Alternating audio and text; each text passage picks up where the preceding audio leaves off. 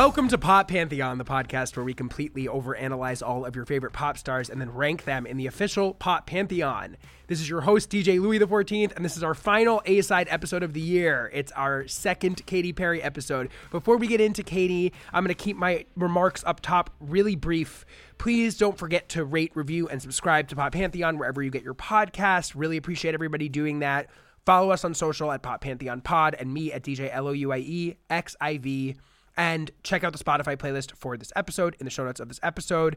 Check out our merch in our store at poppantheonpod.com. And of course, please join our Patreon, patreon.com/poppantheon. We have a new episode up right now that is a conversation between me and the wonderful Owen Myers, who was on our Spice Girls episode and our Charlie XCX Crash episode, where he and I are digging into SZA's long-awaited sophomore album, SOS, which came out last week. Owen and I are breaking down all the themes, all our favorite lyrics, what makes SZA so singular, how we feel about this record as a data dump versus an actual album that we're supposed to consume as a whole, how this positions her commercially moving forward, all of our favorite moments, all of the genres she's exploring here. It's such a dense and fascinating album, and this conversation was so much fun to have with Owen. And as a treat after this episode, when the song ends, at the end, I am going to include a little clip from our Patreon episode about SZA's SOS. And if you like what you hear and you want to hear the rest of it, you can subscribe, as I mentioned, at patreon.com/poppantheon or by clicking the link in the show notes of this episode.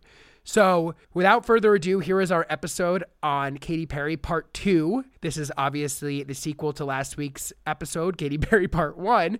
Definitely think if you haven't listened to that, go back and listen to it. We're going to pick up here in the wake of the Teenage Dream album, talk about the bonus tracks from the Teenage Dream, the Complete Confection record, talk about Prism, talk about Witness, talk about Smile, talk about Katy's legacy, and rank her in the official Pop Pantheon. So here it is, my end of my conversation with the wonderful Daniel D'Addario about Katy Perry. So Teenage Dream is, as goes without saying, a massive, monumental album. It is one of the biggest records of that year. As we said, it has 5 number one singles: California Girls, Teenage Dream, E.T., TGIF, Firework. It has another number 3 with The One That Got Away. The only album to have 5 number one singles besides Michael Jackson's Bad. I mean, that is a massive achievement. I mean, Katy Perry will live on in history for that factoid on its own. I mean, this record has 5 number one singles. It's like you can't even sort of quantify. What do you think, just thinking back on the year of our Lord 2010, maybe that's fun for you, maybe it's not. Why was this so big? Like, what do you think it was that made this work so well? I think that it was a second at bat for Katy. And I think she, as they say, understood the assignment. And I think for a lot of people, it was a really effective reintroduction.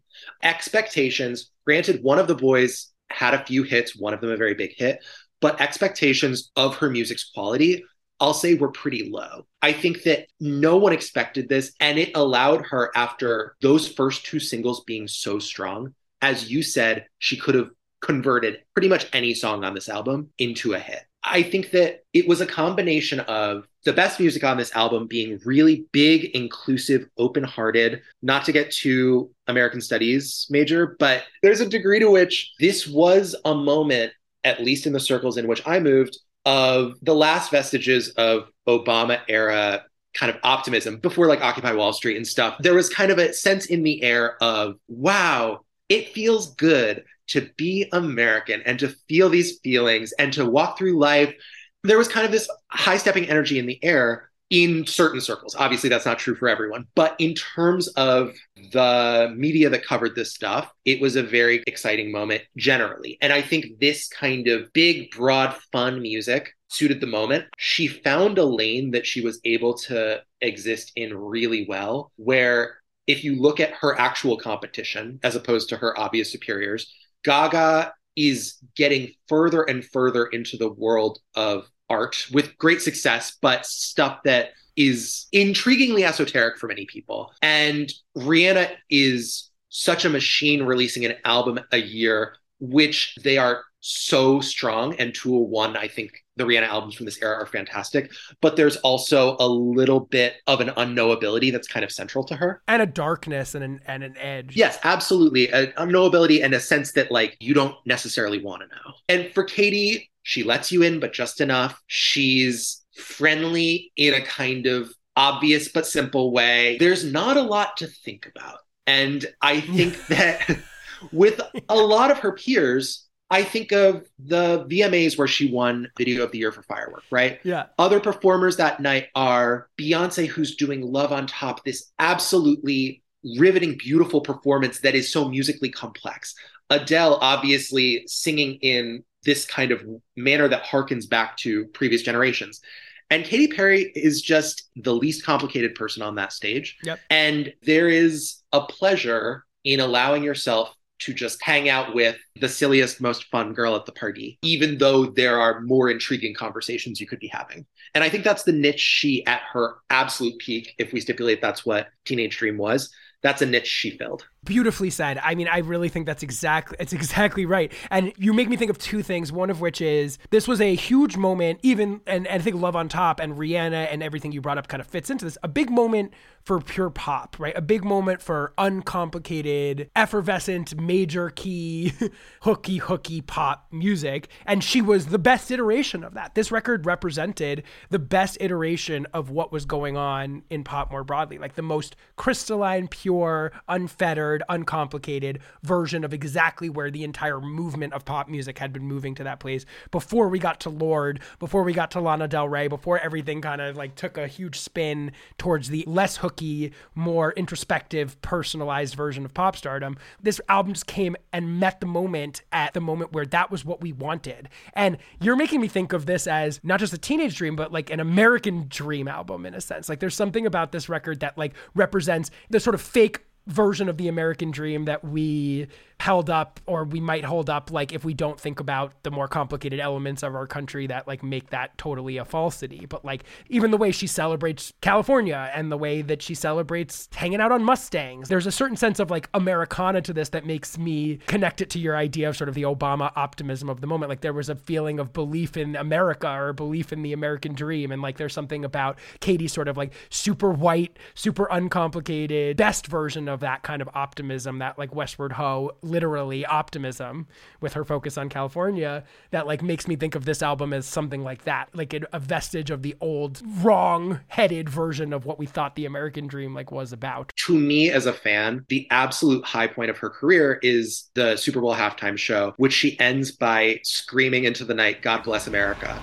Thank you, God bless America! And later that year, Trump announces for president. And I think that the great pivot point in her career.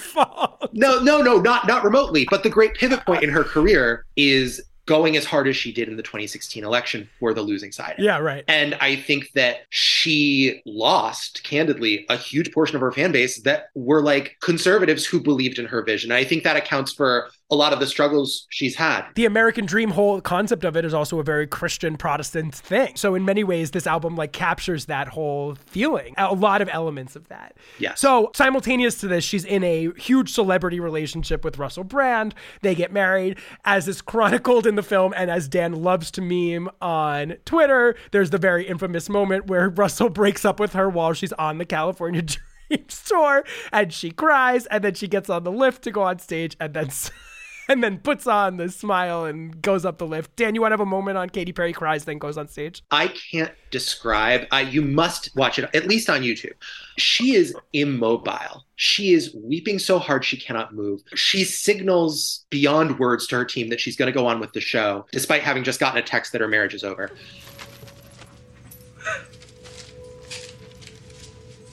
What is that? It's a necklace that she got for her birthday from Russell. The day after she got it, she thought she lost it at the venue. Okay.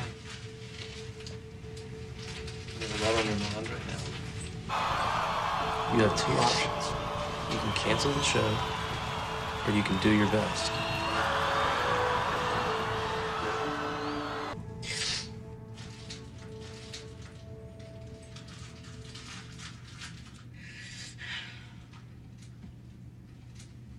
Start, Todd. They prop her body up like a mannequin and dress her and garment her, put her into the tube onto the stage. She's bent over, and then she kind of has the realization, I have like 10 seconds. And so she moves her head upwards slowly, tilts it, and puts on a big fake smile. And you can watch over the course of 2 seconds, the smile kind of enter her eyes like she's made herself believe it. It is an astonishing performance. And that, I think, I loved all the music off Teenage Dream more or less, but watching that documentary, that's what converted me to, okay, I might have to stand this woman, because the degree of self-control that takes for someone who presents as so kind of loose and goofy, she is a Zen master in some ways. And it's just the ambition. I mean, I think that's, I mean, talk about the American dream. I mean, there was nothing that was going to stop this woman from going on that stage, like hell or high water. She had worked so fucking hard to get to this moment and gone through so many iterations and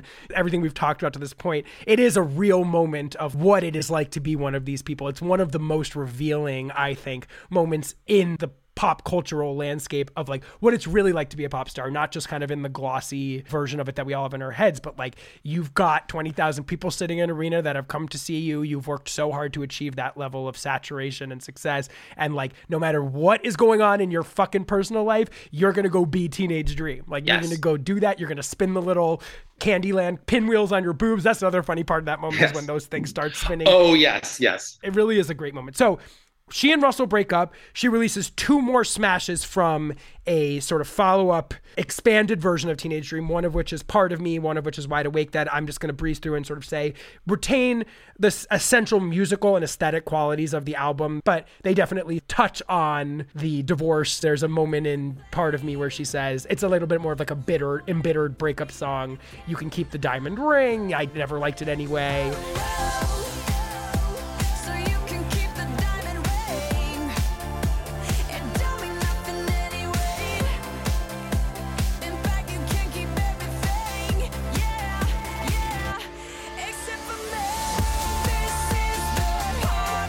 And then the song Wide Awake is, of course, like a patented Katy Perry, I've been through darkness and I've overcome thanks to like some sort of pseudo-spiritual revelation or bent of some sort.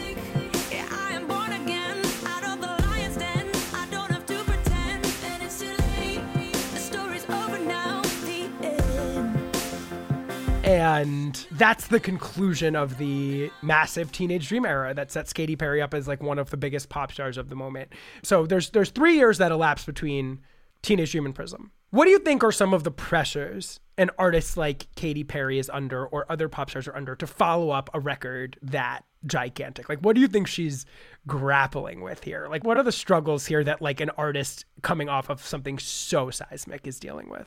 I think Prism is such a good example of a follow-up to an album this massive because it kind of shows both struggles at once.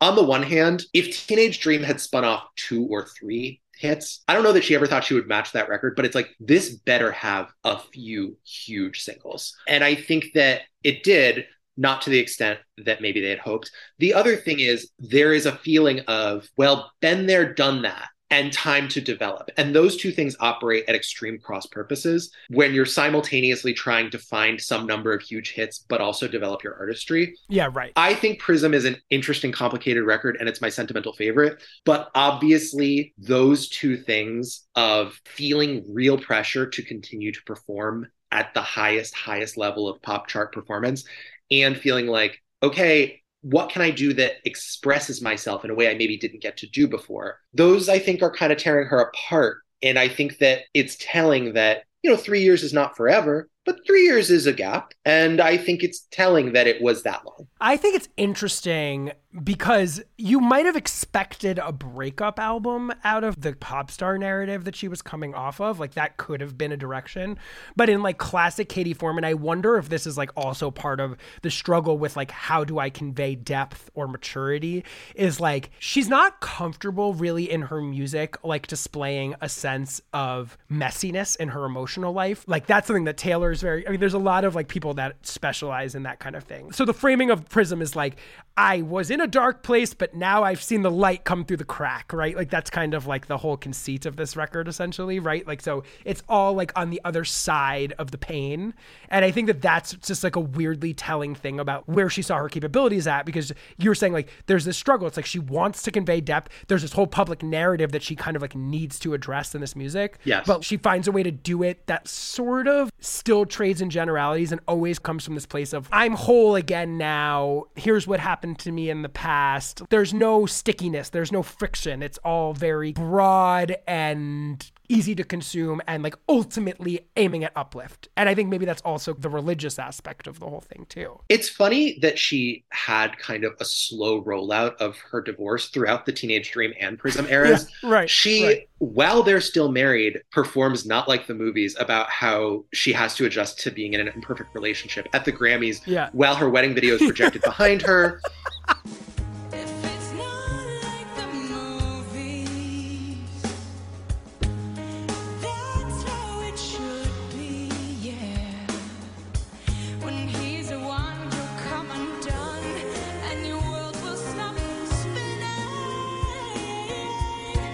She does Part of Me, which is about how she is healed after a breakup because she knows that there's something irreducible that Russell will never get. And then, as you say, here comes Prism, where the entire second half is about having found her way past tense to healing. Exactly. I agree that the songs lack the texture and bite that one might expect given everything she'd been through. I also think that at her best, Katy knows her capabilities. And I think the second half of Prism is really strong. I'm one of those fans who is like, this is her magnum opus. I think those songs are almost to a one, really strong. And I also think the approach musically to have the second half of Prism be softer, gentler in the musical approach, not abrasive at all, frankly, completely unironic. Yeah, right. Suits her really nicely. I think that a world in which there were a lot of kiss-offs to Russell Brand specifically. I mean, we saw in Circle the Drain, like that's not a mode that she is comfortable in. It's true. Or does well at. Because I think part of what you need to do a song like that is it's ultimately something of a battle of wits, right? Like a kiss-off song has to use specific detail to kind of lacerate your enemy. This is why later Swish Swish was such a bad response to Bad Blood. But not to get ahead of ourselves, I don't think that she sees herself as having the ability to articulate in song what made Russell Brand a bad husband. Right. And I think she does have a very developed ability to articulate the ways in which self-help changed her life. Right. I mean, you just nailed it. That's exactly right. And so I think those songs are really beautiful. I think they coexist really uneasily with the would-be singles on Prism because it is like this switch flips and it's like, and now here's side B, what I actually want to communicate to you. I mean, you're talking about this in two sides. So it's like side one has all the singles. It's Roar, it's Dark Horse, it's Birthday, it's This Is How We Do.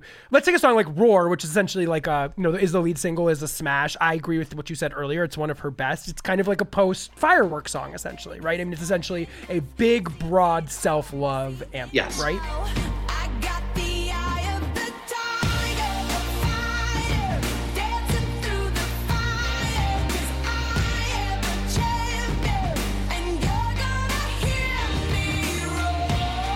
I guess there's minor references to overcoming, but there's nothing specifically divorce about this particular song. There's nothing divorce about it. I find it very difficult to disentangle Roar from the context in which it emerged, which was as part of the so-called Roar versus Applause chart battle, right, in which those songs were Lady Gaga's Applause and Roar were released simultaneously. Roar was easily the winner on the charts. I think it's the stronger song.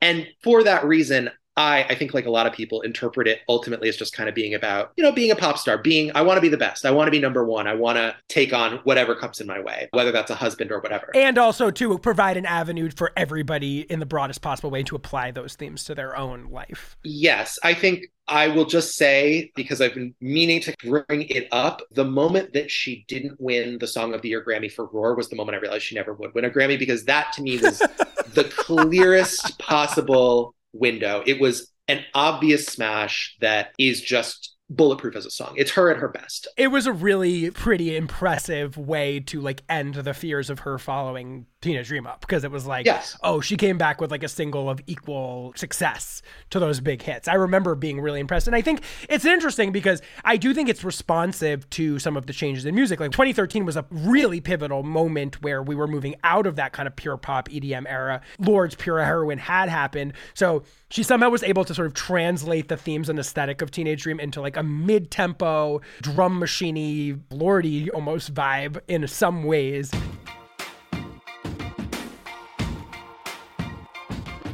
Really smart song. Really smart way for her to answer those questions, I think. Lorde is, to me, one of the major names in the fall of Katy Perry, not merely because... Right, exactly. At that Grammys where I walked in being like, she could win. She lost everything she was nominated to Lorde, but also because I think Lorde is the forerunner of the Billie Eilish era, the kind of moment we're in that the ambitions simply look different and have nothing to do with sanding yourself down to please an audience. And I think that's not a pool in which Katy really can swim. But I agree with you that musical elements of Roar suit the time well. Other songs are really discordant with the time. I think songs like Legendary Lovers are just not it. I feel like there's some songs on this first half of this record that almost feel like they're like going for Florence and the Machine and failing. Like Legendary Lovers does that for me. Take me down to the river underneath the blood-orange sun.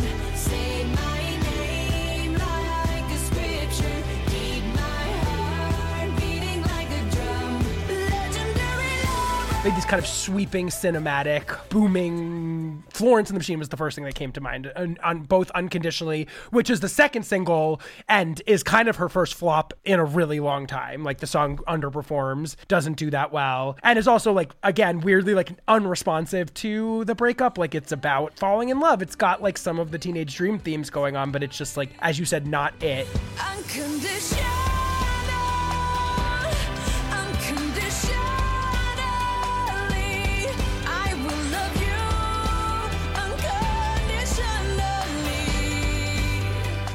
I do think this first half has some of her best pure pop songs, though. Like, I fucking love Birthday. Like, Yes. Katy Perry doing a Cheryl Lynn-esque disco song. Like, come on. That is like a slam dunk.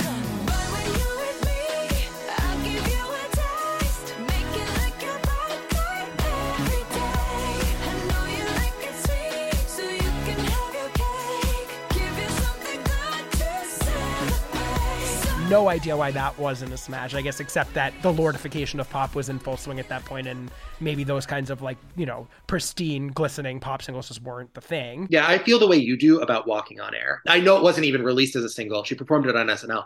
But I'm just like, this is perfect, and it's more sophisticated and has more musical ideas than a lot of what hit off Teenage Dream.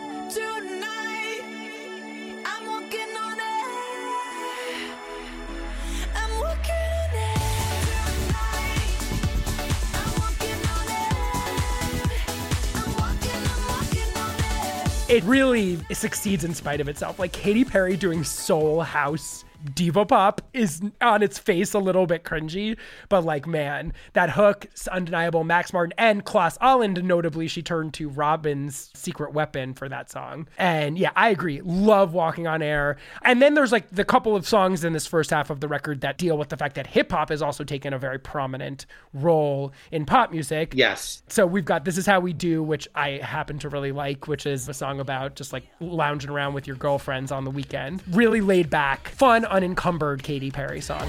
This is how we do, yeah.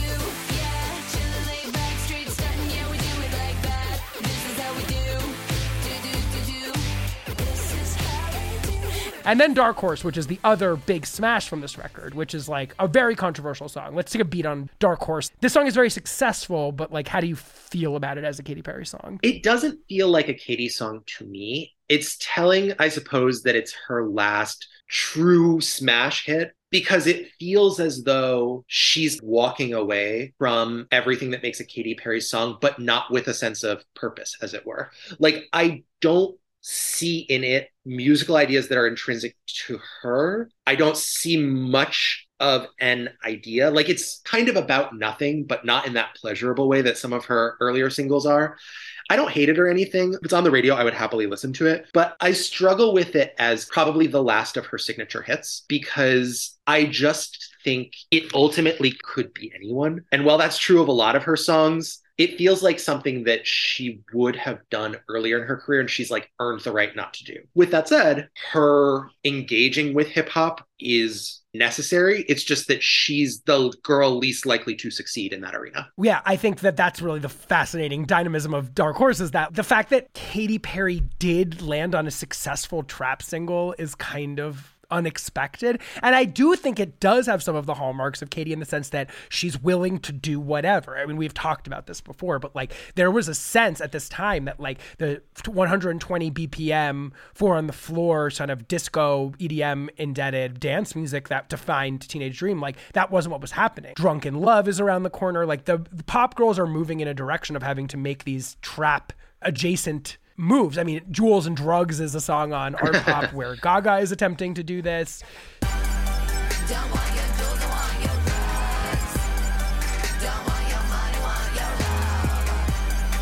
Don't want your jewels, don't want your drugs. Want your jewels, don't want your drugs. Don't want your money, want your love. So it is Katy-esque in the sense that, of course, Katy was going to try to find a way to like put her Katy thing into the context of what was happening in pop at that particular moment. It's anti-Katy in the sense that it's almost got no hook, like just like one of the things that we've also been talking about.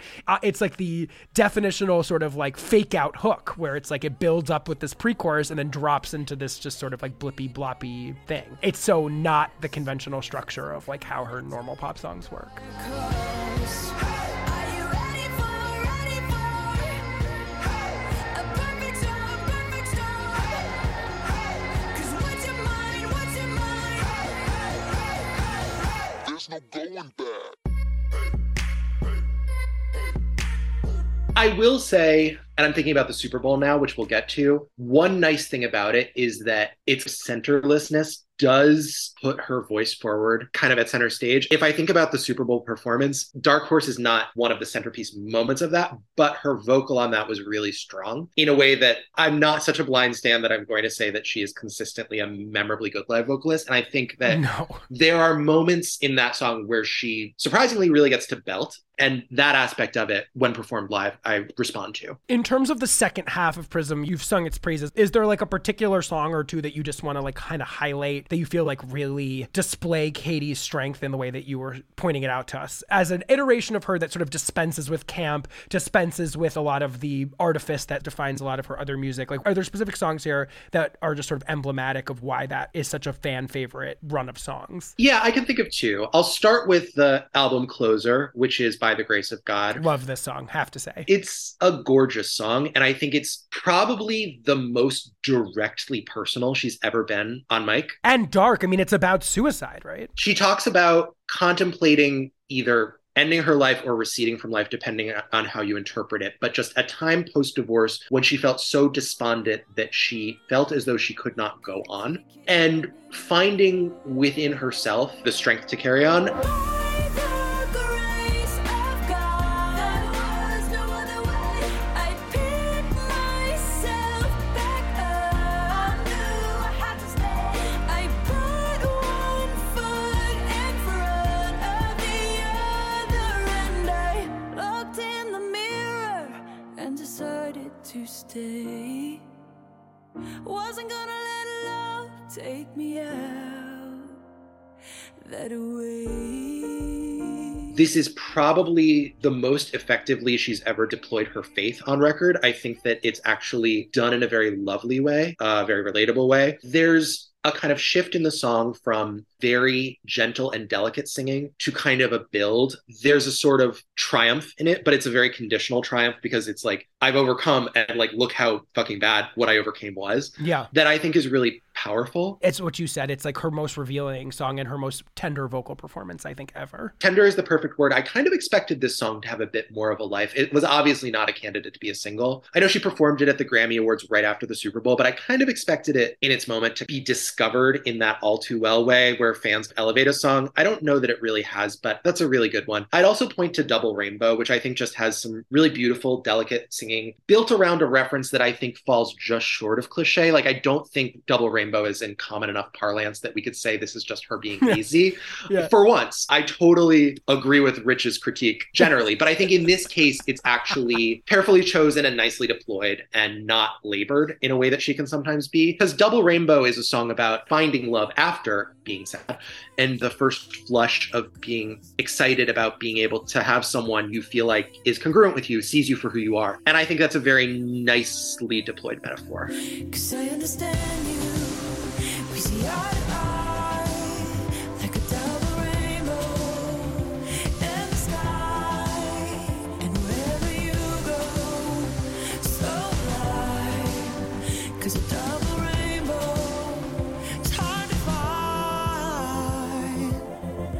I think that those are really interesting songs to point out and like could have pointed towards an interesting path forward. Like there's a version of a Katy Perry record that's like smaller and perhaps like maybe even like less maximalistically ambitious, but more simple that I wonder what that might be like, but that isn't what we got. Anyway, I always have trouble sort of characterizing the success of Prism for people because Prism is a big record. There's two huge #1 smashes, Roar and Dark Horse, but there's also like a series of songs that are beginning to show that the wheels are coming off of Katy's commercial bulletproofness. Unconditionally underperforms, Birthday underperforms, This Is How We Do underperforms. Like coming off of an album like Teenage Dream, which in Toto, the era had 7 top 3 hits and 6 of them were #1 or whatever, something crazy like that, or 8, whatever it was. Yeah. This was way more like she was living hit to hit, right? Like it felt again like something could work, it could not work. We were out of the Imperial phase. Like how do you think Katy comes out of this album? Like where is her pop career post Prism? I remember this era really vividly because this was, I think, the first of her eras in which I identified as a strong fan of hers. Yeah. And I felt emotionally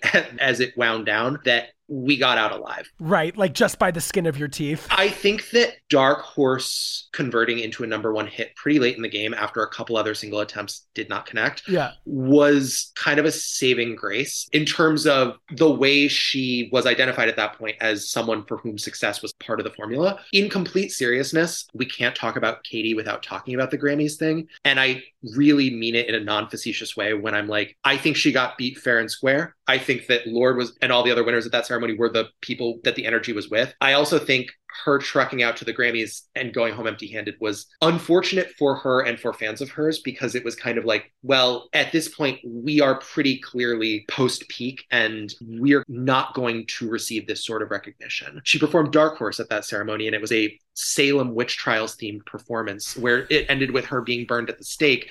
And I remember kind of thinking, oh my God. I feel like we're back to throwing everything at the wall and seeing what sticks. Yeah. And I feel like we walked out of the Prism era with some inherent confidence having been stripped away. I suppose it was inevitable that she would not always be living in the kind of headspace that she was with Teenage Dream. Also, she had been through a lot in her life. But I do think that Prism, which is my favorite of her albums, as I say, also led to a bit of confusion by the end of the era about who she was and what she stood for. I think the Super Bowl gave it back to her, but only for a minute. The problem is, and I think this is where Prism was like a real issue, even though it was like a half success, is that what was successful on Prism was a song that could have been on Teenage Dream, more or less, Roar, that was basically doing the same thing, and a true novelty hit, like a true fluke, essentially, a lark in Dark Horse, right? Everything that was like the meat of like what could have been paths forward for her didn't quite connect. You know what I mean? Yes. Even a song like Unconditionally, which like is dealing with some of the themes of Teenage Dream, is attempting to like recontextualize it musically. There's toe dipping on this record into like, where could Katy Perry move as a mature artist? Like, how could Katy Perry still be a successful star in a second decade of her career, right? Like beyond just the initial rush. But that stuff didn't really click in a broad way. It clicked with her fans, but it didn't click Yes. outside of that. And that's where the conundrum comes in, because it's like, okay, we were able to run off some fumes of what was successful before, but everything that we did that was sort of meant to be a tiptoe outside of that didn't really work. And I think that that's a really tricky place for her to leave. And I understand the confusion of that, where it's like the sort of smoke show of like, this was a successful album. There were big hits from it. It sold pretty well. Katy Perry still seemed like a centrist major pop star. And yet I can see how her and team maybe exited this era and were like, I'm not exactly sure where this should go next. Exactly. I think that it's likely that she felt more creatively fulfilled than she ever had by the second half of Prism. At the same time, like, they didn't even really try to promote that. And like, none of those songs were singles, and they just coexist uneasily with a bunch of stabs at stuff. My grand theory of Witness was that, similar to a lot of people's, that we all kind of went crazy after Trump was elected. And I think it's very responsive to that. But in a world where that didn't happen, I still think the album after Prism would have been some kind of misfire, because I think that they managed to turn the Prism era into a success, but it's almost in spite of itself. And I think that as we move through the sort of interim period between Prism and Witness, it's like you can't express the amount of things that change in pop music and in broader world. I mean, it's like the need for Katy Perry just kind of vanishes on some level as the sort of Lorde and Halsey and that whole era of pop sort of sweeps in and becomes everything. It's like Katy Perry feels completely obsolete even by like 2014 or 15. And if you have somebody like Taylor who's finding a way to make maximalist pop music that still feels hefty in like a way that Katy Perry has like struggled to be seen in that particular way, she's kind of being iced out in every corner. There's just nothing she can do. Yes. I want to move us to Witness.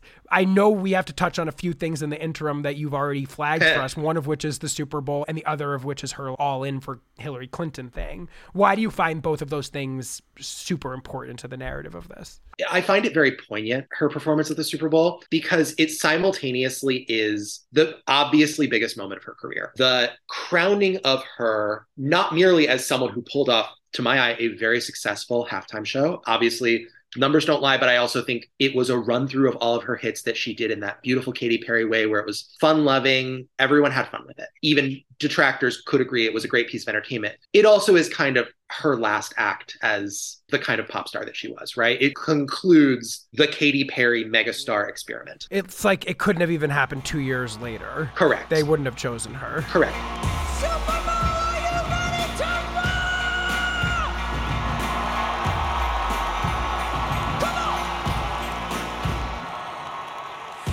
So she's in the same conversation as Beyonce, Madonna, Bruno Mars, now Rihanna. And it also feels like a historical accident in a funny way. Yeah, it does. That's so funny. I do think there's a moment in the halftime show where I believe it's when she's transitioning from California Girls to Teenage Dream. They're either ushering on or off the Sharks I think they're ushering the Sharks on. And she kind of like bends her head down and she looks into the camera. And there's just this look in the midst of all this froth and fun of just absolute extreme intensity in her eyes, where it's just like she knew she had to nail it, which is stating the obvious, but you see in her this absolute fire to perform. And she got it right. She nailed it. It made me, a fan, very happy. The Hillary stuff, I think, is just interesting because I think she was among the very, very few celebrities who was absolutely most closely identified with the Hillary campaign. I mean, she spoke at the DNC. She was out there for Hillary. And not only did Hillary losing, I think, send her into an existential crisis, as it did for many people, she also staked her fame on keeping people on board despite doing this. And I think a lot of people who really, really liked Katy Perry also really, really liked voting for Donald Trump. Not the majority, but just the casual listener. She enters the Witness era not merely in a state of confusion about her career and the state of the country, but also having staked out a position that a lot of casual fans did not join her on. Very interesting. I'm so intrigued by that idea. It's almost like the way that being seen as a loser in a political campaign, like she got the stench of that. Oh, absolutely. I think so. I really think so. And I think that everything she did post-election amplified that. And rather than turning the page, which might have been helpful, she leaned into this idea that she had undergone a sort of national trauma. I I'm trying to avoid doing too much Taylor Katy talk. Another theory of Witness I have is that she was trying to record the album everyone said Taylor Swift should record. If you remember that time, a big topic was Taylor Swift was silent on the election. When will she speak? Right. And Katy was like, here I am. I have some thoughts. Oh, yeah. Interesting. Yeah. So she returns in 2017 with this record, Witness, that has become like a bit of a laughing stock, like in the sort of pop cultural conversation. It's sort of like a go-to when people talk about albums that are flops, essentially. I mean, like it's upheld with a series of iconic flops as like one of the ones that everybody points to, whether that is Bionic, whether that's Britney Jean, whether whatever it is. This is the album that essentially ends Katy Perry's commercial run. If Prism was like beginning to have the wheels fall off, this is the record where the wheels fully came off. And I think we've set up a lot of reasons why that is. The state of pop music, the demands and like what people wanted from pop stardom, the ambitions of pop stardom and how that changed, the incentives of pop stardom and how that changed, what people wanted from their pop stars. I mean, if Katy Perry represented the most glistening version of what pop stardom could be, now we're dealing with a community of pop fans that like wants to be as close to the ground with their pop stars as possible. They want people that they like feel like are revealing things to them 24/7, whether that's on social media or through their music. We're getting into Billy, we're getting into all of this stuff. So let's just like talk about Witness en masse. Like, what is this record? What is she trying to do here on an aesthetic and thematic level? And like, why is it such a misfire commercially? I think she's trying to bolt together reflections on the state of her personal life over time while being really resistant to get too specific. Yeah, right. Reflections in the most general sense on the state of politics in the world, and a couple singles. It's a really uneasy mixture. Among other things, I don't think she has a keen enough vocabulary to discuss politics the way I think she wants to, which is why I think a lot of the commentary on politics is misdirected or too vague. Like, where do you see that? Are you talking about Change of the Rhythm in particular? Change of the Rhythm is what I'm most specifically thinking of. I think that Change of the Rhythm was the lead single. It was obviously intended as a statement. And the statement is something along the lines of like, we all live in a bubble and we're too comfortable and complacent and we don't see what's really going on, without really identifying what's going on. Are we crazy? Living our lives through a lens. Trapped in our white picket fence like ornaments. So comfortable we're living in a bubble. So comfortable we cannot see the trouble. She attempted in various live performances to really tie it to Trump, and it didn't clear the bar for me. It was heavy-handed. Yeah. It's interesting because I like Change of the Rhythm. I agree with you that it's not necessarily like working as a protest song necessarily, but I feel like it's one of the more successful hooks and like grooves of the record. To be clear, I like it as a song. I just think she put it forward as the lead single, announcing that the genre she was now working in was called purposeful pop. She really put herself in a corner there because this record isn't really a political record ultimately for the most part, right? I mean, it's a kind of miscommunication of what she was trying to do. There are political gestures on multiple songs. This is obviously the only really overt one. Yeah. But I also think for her, politics is self-care. And a lot of the songs are fairly depressing songs about breakups she's undergone, in which she tries to extrapolate some grander lesson. Right. Like I said, she's not someone who works in detail. And when she does, it really stands out. And these songs are just brutally vague. We're all just looking for connection. Yeah, we all want to be seen. I'm looking for someone who speaks my language. Someone to write this rhyme with me.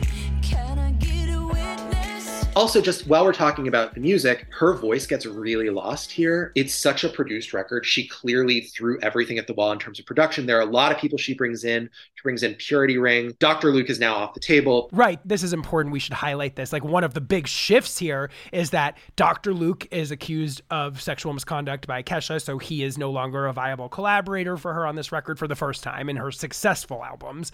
She's working without him. And also absent here is someone that we haven't given enough shine to, I think, which is Bonnie McKee, co-writer of California Girls, Teenage Dream, Roar, like clearly a secret weapon of Katy's on a lot of these hooks is also gone here. So we're really in new territory with the collaborators. Yeah, and I just think it's very much show me what a Katy Perry song sounds like. Show me. Like she is asking her collaborators to kind of find her sound is the sense I get, not knowing, not having been in the room. She's just lost in this labyrinth, so to speak, this mind maze, as one of her songs is titled. That song, oh God. It's a mind maze. All these head games caught in a cage, a complex cage. Am I It's such a disconnect because not merely is her personality totally lost, and not just the upbeatness, but just any sense of who she is, but it's also being sold as this excavation of where Katy Perry is in 2017 in a way we have never seen before. Right. And she seems farther away than ever before. It's really paradoxical. I actually found myself kind of moved by what she was trying to do here. I mean, in a way, it kind of gets at what I was saying about Prism, which is like, okay, Prism skips over the pain and just like goes for the healing or whatever. This record, I feel like, and I could be wrong, but when I listened to it this time, I was like, okay, like Katy is trying to let us in on something darker about herself. Like she's trying to give us a more fully fleshed out like version of her emotional life. And as you said, she lacks the skill and vocabulary to like do so with any sort of effect. The other thing is, you know how I was sort of saying, like we never knew Katy Perry outside of working with these specific pop masters on her work. Witness is answering the question for the first time since she became successful of like, what is a Katy Perry song without these people? I mean, Max Martin is present here, so that should be said. But somehow he doesn't even come through with like the bulletproof hooks that we're normally used to with him for the most part on his records. So what is Katy Perry without those things? And the answer is kind of hard to listen to. I mean, that's the answer that like I come to on this. These songs are sludgy and like really cliche laden, and like Katy Perry doing anything other than brightness with massive hooks really doesn't churn. I felt like the pacing, like when I was 5 songs into this album, this listen through, I was like, I feel like I've been listening to this album for 5 hours. And it is attempting to answer like Lord Lana thing. Like you think of a song like Hey, Hey, Hey, or like these like kind of slow, darker, like drum machine-y songs. 'Cause I can be zen and I can be the storm. Yeah, smell like a rose and I pierce like a thorn. Yeah, karate chopping the cliches and norms all in a dress. I appreciate that she's trying to deepen, to give us something different, to figure out what she could do that isn't just in the formula of Firework and Roar. But as she would say, it's such an epic fail. It's not promising. And it made me feel like, honestly, and like I know that this might sound harsh, and obviously I've been accused of being harsh about Katy on this show a lot and like whatever, but like it made me feel like Katy Perry, I think she's very talented and whatever, and she's got a lot of moxie and ambition. But I kind of think she also got really lucky. Like I really do think she's the kind of pop star that was in the right place at the right time, and she got put with the right people. And I'm not saying she didn't bring tons of stuff to those songs, and I'm not trying to undermine her success. I'm not trying to say that. But I do think that this album proves that without all of the other things in place to make this work, what is there? Like, what is there? That question is still unanswered to this day. I'm going to get my stand card revoked because I actually completely agree with you. And I'd like to add on to that, which is the poignancy and the essential tragedy of Katy Perry, speaking as someone who really sees in her something special, is that she did get hit by lightning, basically. She got astonishingly lucky. She met the moment, but she was very lucky. And I think what she took from that experience was like, I see the Matrix. I understand how to be a pop star. Yeah, right. And I think that what we see time and again is that she doesn't always have good instincts. And that's fine. You don't have to. But I think she thinks she has great instincts. You do kind of have to. You have to be one of these tops. I think to be a pop star at the level of a Madonna, you know what I mean? That has a 25-year career, you damn do have to have good instincts every single time. I agree with you. And I think that's why Katy has fallen off, is because I think you don't release an album like Witness being what it is if you aren't confident the audience is going to follow you. And that was a bad bet. I think that there are songs in the sludgy mode on Witness that work somewhat. Deja Vu. Deja Vu, yes. Every day's the same definition of insane. I think we're running on a loop. Deja vu.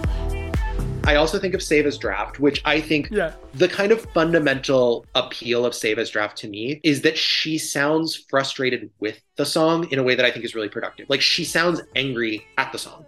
And I think that that's a tension that works for me. Baby, I write it, erase it, repeat it. But what good will it do to reopen the wound?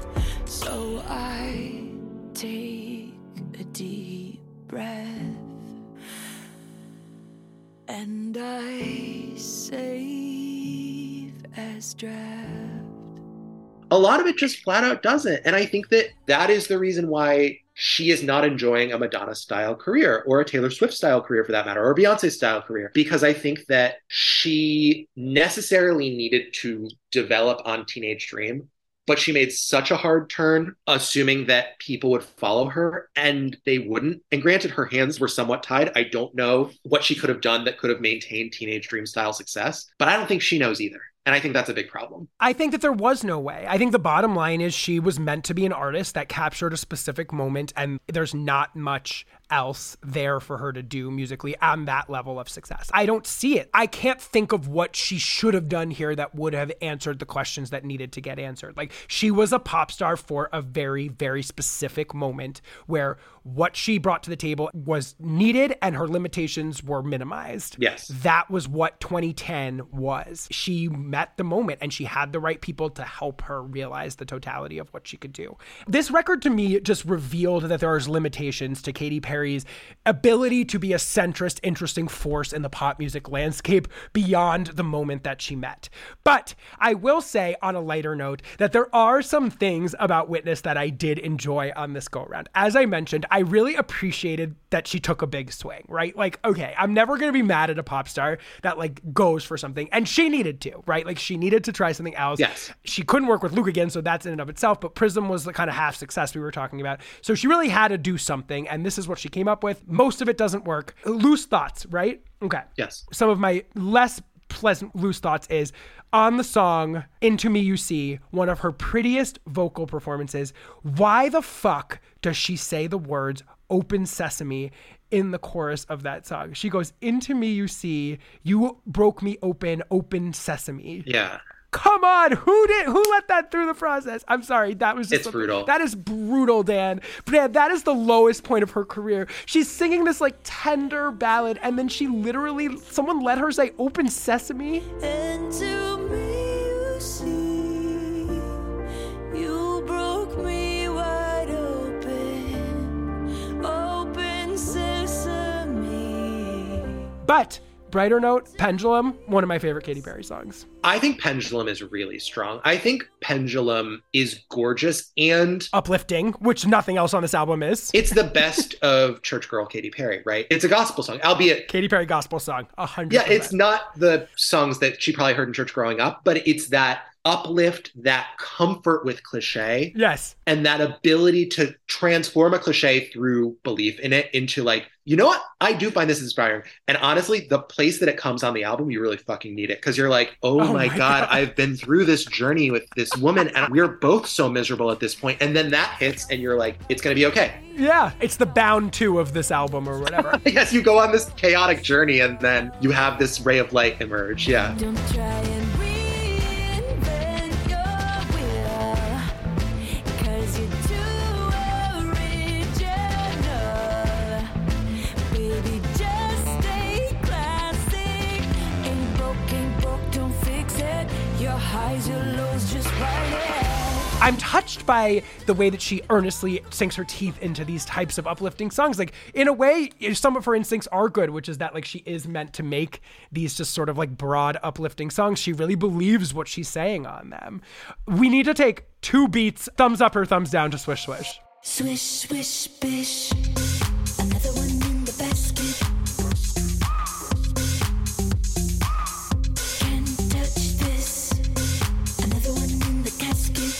Thumbs in the middle trending down. I actually think Nikki singing I Already Despise You is like really beautiful. Don't be trying to double back. I already despise you.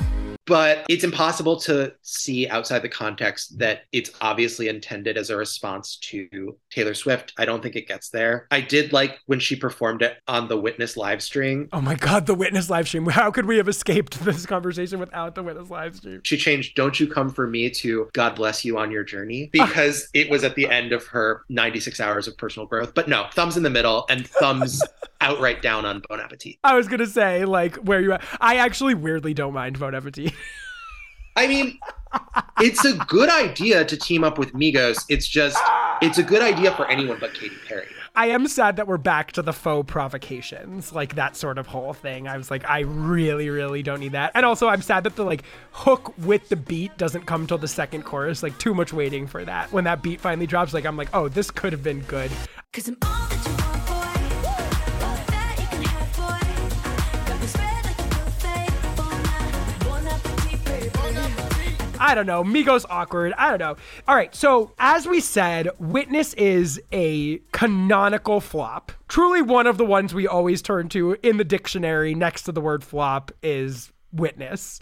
And Katy's career, correct me if I'm wrong, has never recovered from the lack of commercial success from this record. She's a huge pop star. She has her stint judging American Idol, which is a big deal. She still feels like a big A-listy pop figure, I guess. That seems true, right? Like she still feels like an A-listy pop girl. I think she's an A-list celebrity and an A-list pop star. I think it's just she's not an A-list productive recording artist. Like I think that everything about her is famous. Her personal life is covered very closely. She's always on TV. It's just that if she releases a new album, it doesn't do anything. Well, she released this album Smile in 2020. That proves that point. I don't need to speak hypothetically. Yeah.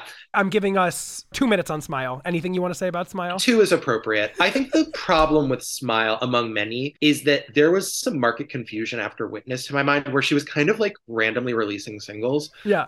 Not attached to anything. Like Never Really Over would have been a great lead single for an era. Love that song. It's never really over. Just because it's over doesn't mean it's really over. And if I think it over, maybe you'll be coming over again. And I'll have to get over you all over again. Not that I think it would have converted Smile into a hit, but it's kind of this haphazard assemblage of some stuff she'd already released, some stuff that really doesn't work, a lot of songs about crying. And then my official prediction is that it ends with kind of a gesture towards Nashville to my ear with the song What Makes a Woman. And I think that's pretty concretely where we're headed. Could spend your whole life, but you couldn't describe what makes a woman. She's always been a perfect mystery. It was good that she put out an album because I actually do think this sounds so pretentious. I think she's an albums artist in this way, which is that I think she's an old style pop star, not someone who can organically gin up excitement about her music just by dropping a hot track. I think she kind of needs the girding structure of this era is about this, even though her eras have gotten less and less functional. Yeah. I do think she needs that. And I kind of think if she were to release music again, she should do so in an album that reasserts herself in a pretty clear way. I think it's up to her to figure out what that is. I think you're so right about that. And if she's not going to have hits, there needs to be another sort of idea behind it that makes it intriguing to people. Yes. Because like, I don't see Katy Perry as someone that's going to come back and have big #1 smash singles again. No. But like, perhaps maybe she can stumble into some sort of fan service that feels rewarding to anybody that still cares about her. I could see that happening. I want to say Never Really Over, fantastic song. Really great song. Katy's best single since the Prism era. No question about it. I agree. I think it's a great way to kick off Smile. I agree. To me, it always felt like they had put all these singles out. They needed to get an album out. It was the middle of the pandemic. They were like, bitch, we got to drop something. Some A&R person just threw together what they thought were the 10 best songs that had either been floating around or that they had recorded. It, as you said, there's no cohesive concept to it. There's no idea of an era. I think you're so right that she churns on that structure, and like without that, that album felt like a total non-event. I mean, that album made Witness at least feel like it made some sort of impact. There's a lot of people out there that have zero idea. Correct. that she did that she released that. There's not the ambition here anymore, even, which is fine. But then without the producers and without the ambition and without the big ideas, who is Katy? Good question. And I want to see her figure that out in a forward-looking way. I'm very excited that Vegas has been what it is for her, but I hope that in the years ahead, we get some kind of forward-looking vision, because I do think her pop stardom is over, but I don't think her public life is over. And I think that there's stuff she can do that would make fans happy. My last question before we move on to the Pantheon is, I touched on this a little bit with Teenage Dream, but I think, Katy was someone that was critically savaged at her peak. Even when she was at her most successful, even if you go back and look at reviews of Teenage Dream, they are very negative. Nobody really heard that album for the first time in the music critic world and identified even that there was like 6 great singles on this album. So do you agree with the idea that Katy is looked upon almost weirdly more fondly now than she was at her peak en masse in some ways? Like, I get that she's not successful in that level, but I think somehow with poptimism seeping through our culture and the way we talk about women and their music and like respecting artists who work in the pop space despite raucous ideas of like what makes credible music worthwhile, whatever. I think Katy, in a weird way, in terms of like how we think back on her peak eras anyway, is more respected and thought highly of now, more so than she was during the actual peak, weirdly enough. I totally agree. The way people talk about it and her role in it, it's less about anything that changed with her and more just about the ways in which we talk about music changing. I think that it's just seen as something that has an inherent seriousness of purpose and importance in a way that it wasn't then. And I also think people have an appreciation for just how much hard work it takes to look that effortless in a way that maybe we didn't back then. I think there's obviously so much more transparency between the celebrity and the fan that I think people have a pretty sophisticated understanding now of how hard the Perrys of the world work. Yeah. And it is, in her case, all about hard work. So yeah, I do. I think that if anything, relative to the rest of her career, I actually think Teenage Dream is slightly overrated now. I agree with you. In the sense that it's now spoken of as she came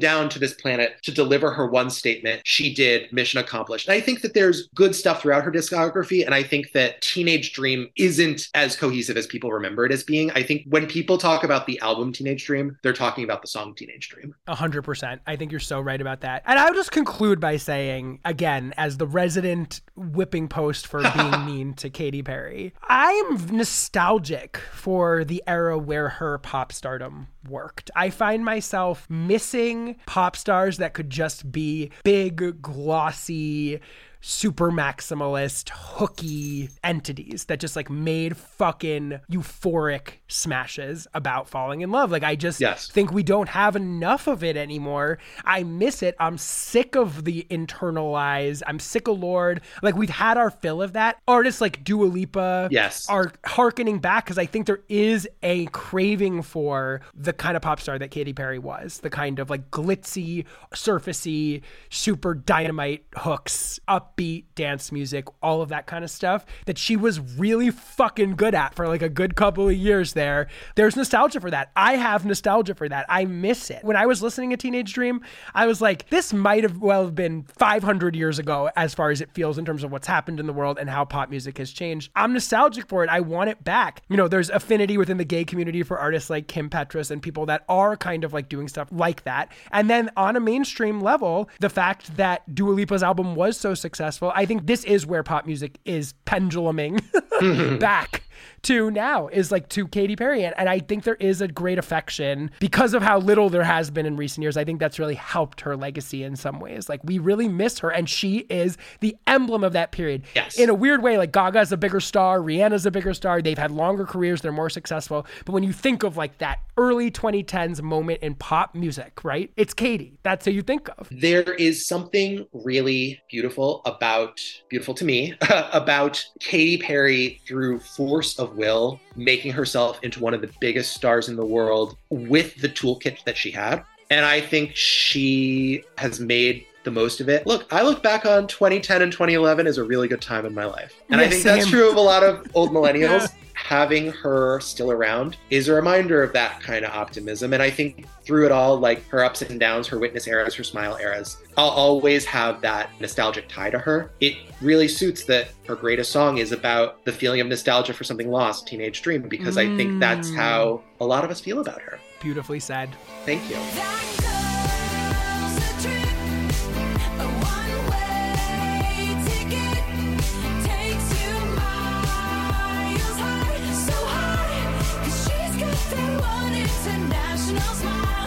All right, so let's talk about the Pantheon. Now, I have essentially in my mind ranked this woman on the Pantheon. Not in my mind. I've essentially on this show ranked her in the Pantheon. I constantly bring her up as the emblematic tier 3 pop star. Yeah, she epitomizes tier 3. Okay, so we're not going to have a fight about this. If your show had existed at the beginning of the Prism era, that was when she was knocking on the door of tier 2. Like when Roar dropped, you could have convinced me that tier 2 was in her immediate future. Yeah, right. But no, she defines tier 3. She defines it. Yeah. Like she's dictionary definition. It doesn't need to be complicated. Like that's just her. And I think that it's a comfortable place for her to be. She should be fucking happy in tier 3. I mean, no knocks to that. I mean, most artists will never have the success that Katy Perry has had. And like, I'm glad that you're not fighting me on it because I really don't think that there's any way not to. No, I mean, the Katy Perry fan, at least me, feels in 2022 as though he has been through a long journey and a battle. Who am I living for vibes?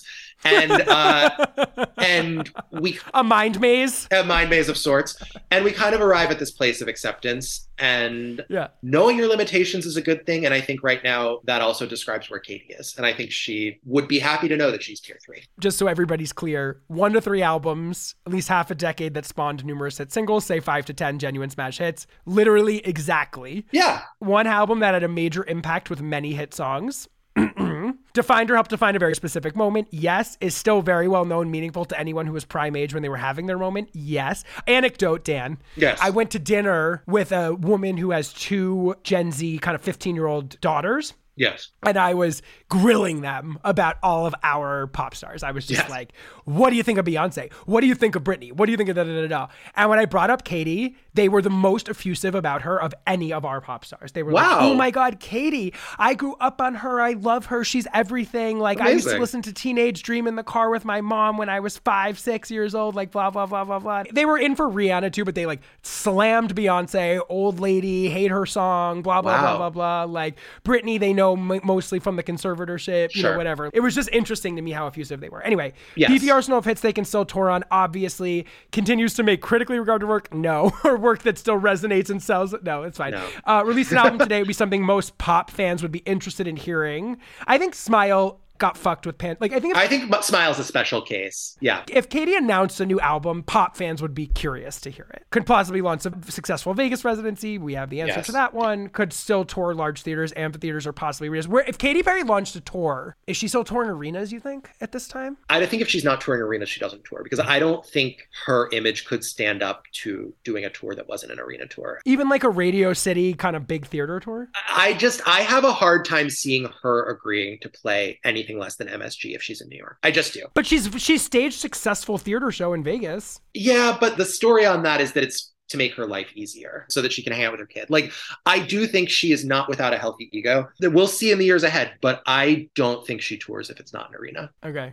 I think she could still maybe do, I don't know. But I think the answer to that might be that she kind of just only does Vegas from now on. Yeah, maybe. But I don't know. I think if she puts out a new record, they might send her on a tour. Yeah. I'd be really curious how they would book that tour. Genuinely. Because I feel like she's right on the line. Like I could see her like pulling off like arenas in most major markets. Maybe. I don't know. I'm not sure. Honestly, now that I'm thinking about it, like maybe she wouldn't. Anyway, she fits all the criteria perfectly. Last question, Dan, before we end our marathon, Katy Perry marathon here. Underrated Katy Perry song that we haven't spoken about that we could send the show out on. So within, or maybe I should say beyond, the swamp of Witness is this bonus track that doesn't fit at all, but I actually think is this really nice and poetic statement about the other side of the coin of Witness, which is her kind of feeling stuck, which is the song called Act My Age, which is classic Katy Perry. There's some new age stuff in it about how time was made up to control us, which is her Marianne Williamson coming out. But there's also just this sentiment that she doesn't want to be held back by the way people perceive her. And she feels as though she's still the same person on the inside that she was years ago. And I think it's a sentiment that I can relate to. I also think that it's an interesting way to develop and actually comment on what's going on in her life without being confessional in a way that she's not comfortable with. And I also think it's a great song. It's really fun. It's birthday to me in that way, where it has like a nice little springy beat to it, and I feel like in a good mood when I listen to it. So that is the hidden gem of Witness. I completely agree. I love this song for all the reasons you said.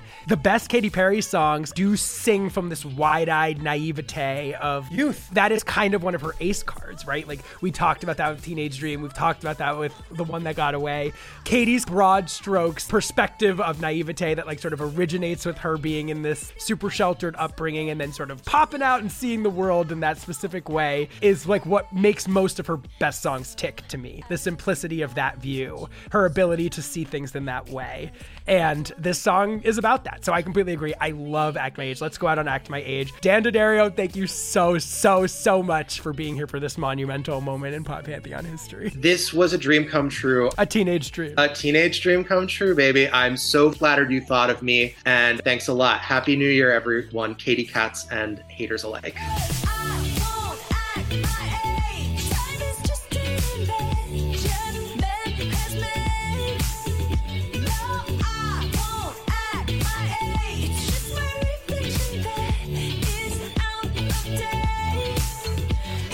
All right, there you have it. Once and for all, Pop Pantheon, Katy Perry, a tier 3 superstar. The judgment is rendered. Thank you so much to the incredible Daniel D'Addario for being such a fantastic guest. Thank you so much to the wonderful Russ Martin for everything he did to make this show this week, every week this year, to make this podcast as incredible as it has been. I really can't say enough good things about what he's done for us. So thank you so much to Russ Martin. Thank you to Seth Kelly for his help editing this episode. Thank you to all of you for listening to Pop Pantheon. I'm so grateful to everybody. Follow us on social media at Pop Pantheon Pod, me at DJ LOUIEXIV. Check out the Spotify playlist for this episode in the show notes of this episode. And join our Patreon, please. Pop Pantheon All Access. You can get that at patreon.com/Pop Pantheon. And as a little treat before we get out of here this week, I'm going to include a little snippet right now of our new Patreon episode featuring Owen Myers, our guest from our Spice Girls episode and from our Charlie XCX Crash episode, where the two of us are breaking down everything about SZA's new album, SOS. If you enjoy this, click the link in the show notes of this episode or go to patreon.com/Pop Pantheon to subscribe and hear the whole thing. You know what's so interesting, too, that I think you were starting to touch on that I want to dive into a little bit is the sort of omnivorous musical palette at play here. There's a lot of unclassifiable genre work going on in the production, and I find it interesting in the context of a term that we might all find kind of dated, but that like used to mean something, which is the idea of PBR&B. I don't know if you remember that terminology. Oh man, not PBR&B. But I know that this is bad, but just rock with me for a second. There is this interesting space of hip hop and sort of indie aesthetics crossing over, right? Like this sort of idea of what's the space between like indie music and R&B and hip hop aesthetics, right? And I think that in some ways this record is like playing in the center of those two things. And I think SZA occupies a space that's kind of in the center of those things too, where she's like a part and parcel of hip hop culture in some ways, but she also feels, and she literally has Phoebe Bridgers on this fucking album, she also feels part of that world as well. And I think some of the musical choices on here represent a sort of unbridled or unencumbered experience with genre. Like I just kept thinking to myself, what are these songs? How would I classify these songs? Yes, some of them feel like more straightforward R&B exercises. Some of them feel like, as you mentioned, kind of like almost Post Malone, Drake rap exercises of some sort. But then you get certain songs on here, and I think the most obvious example being F2F, where you're like, what the fuck is this? It's like a Avril Lavigne, pop punk, little country.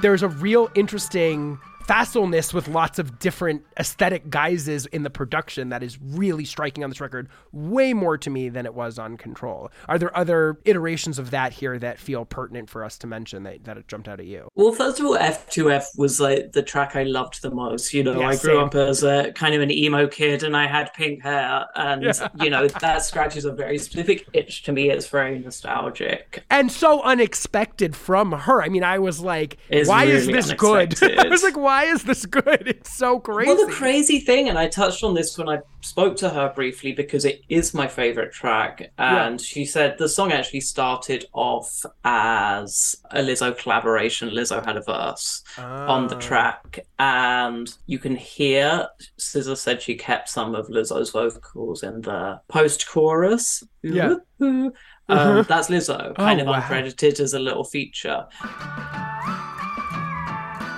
which I love. And I fuck him because I miss you is an amazing line.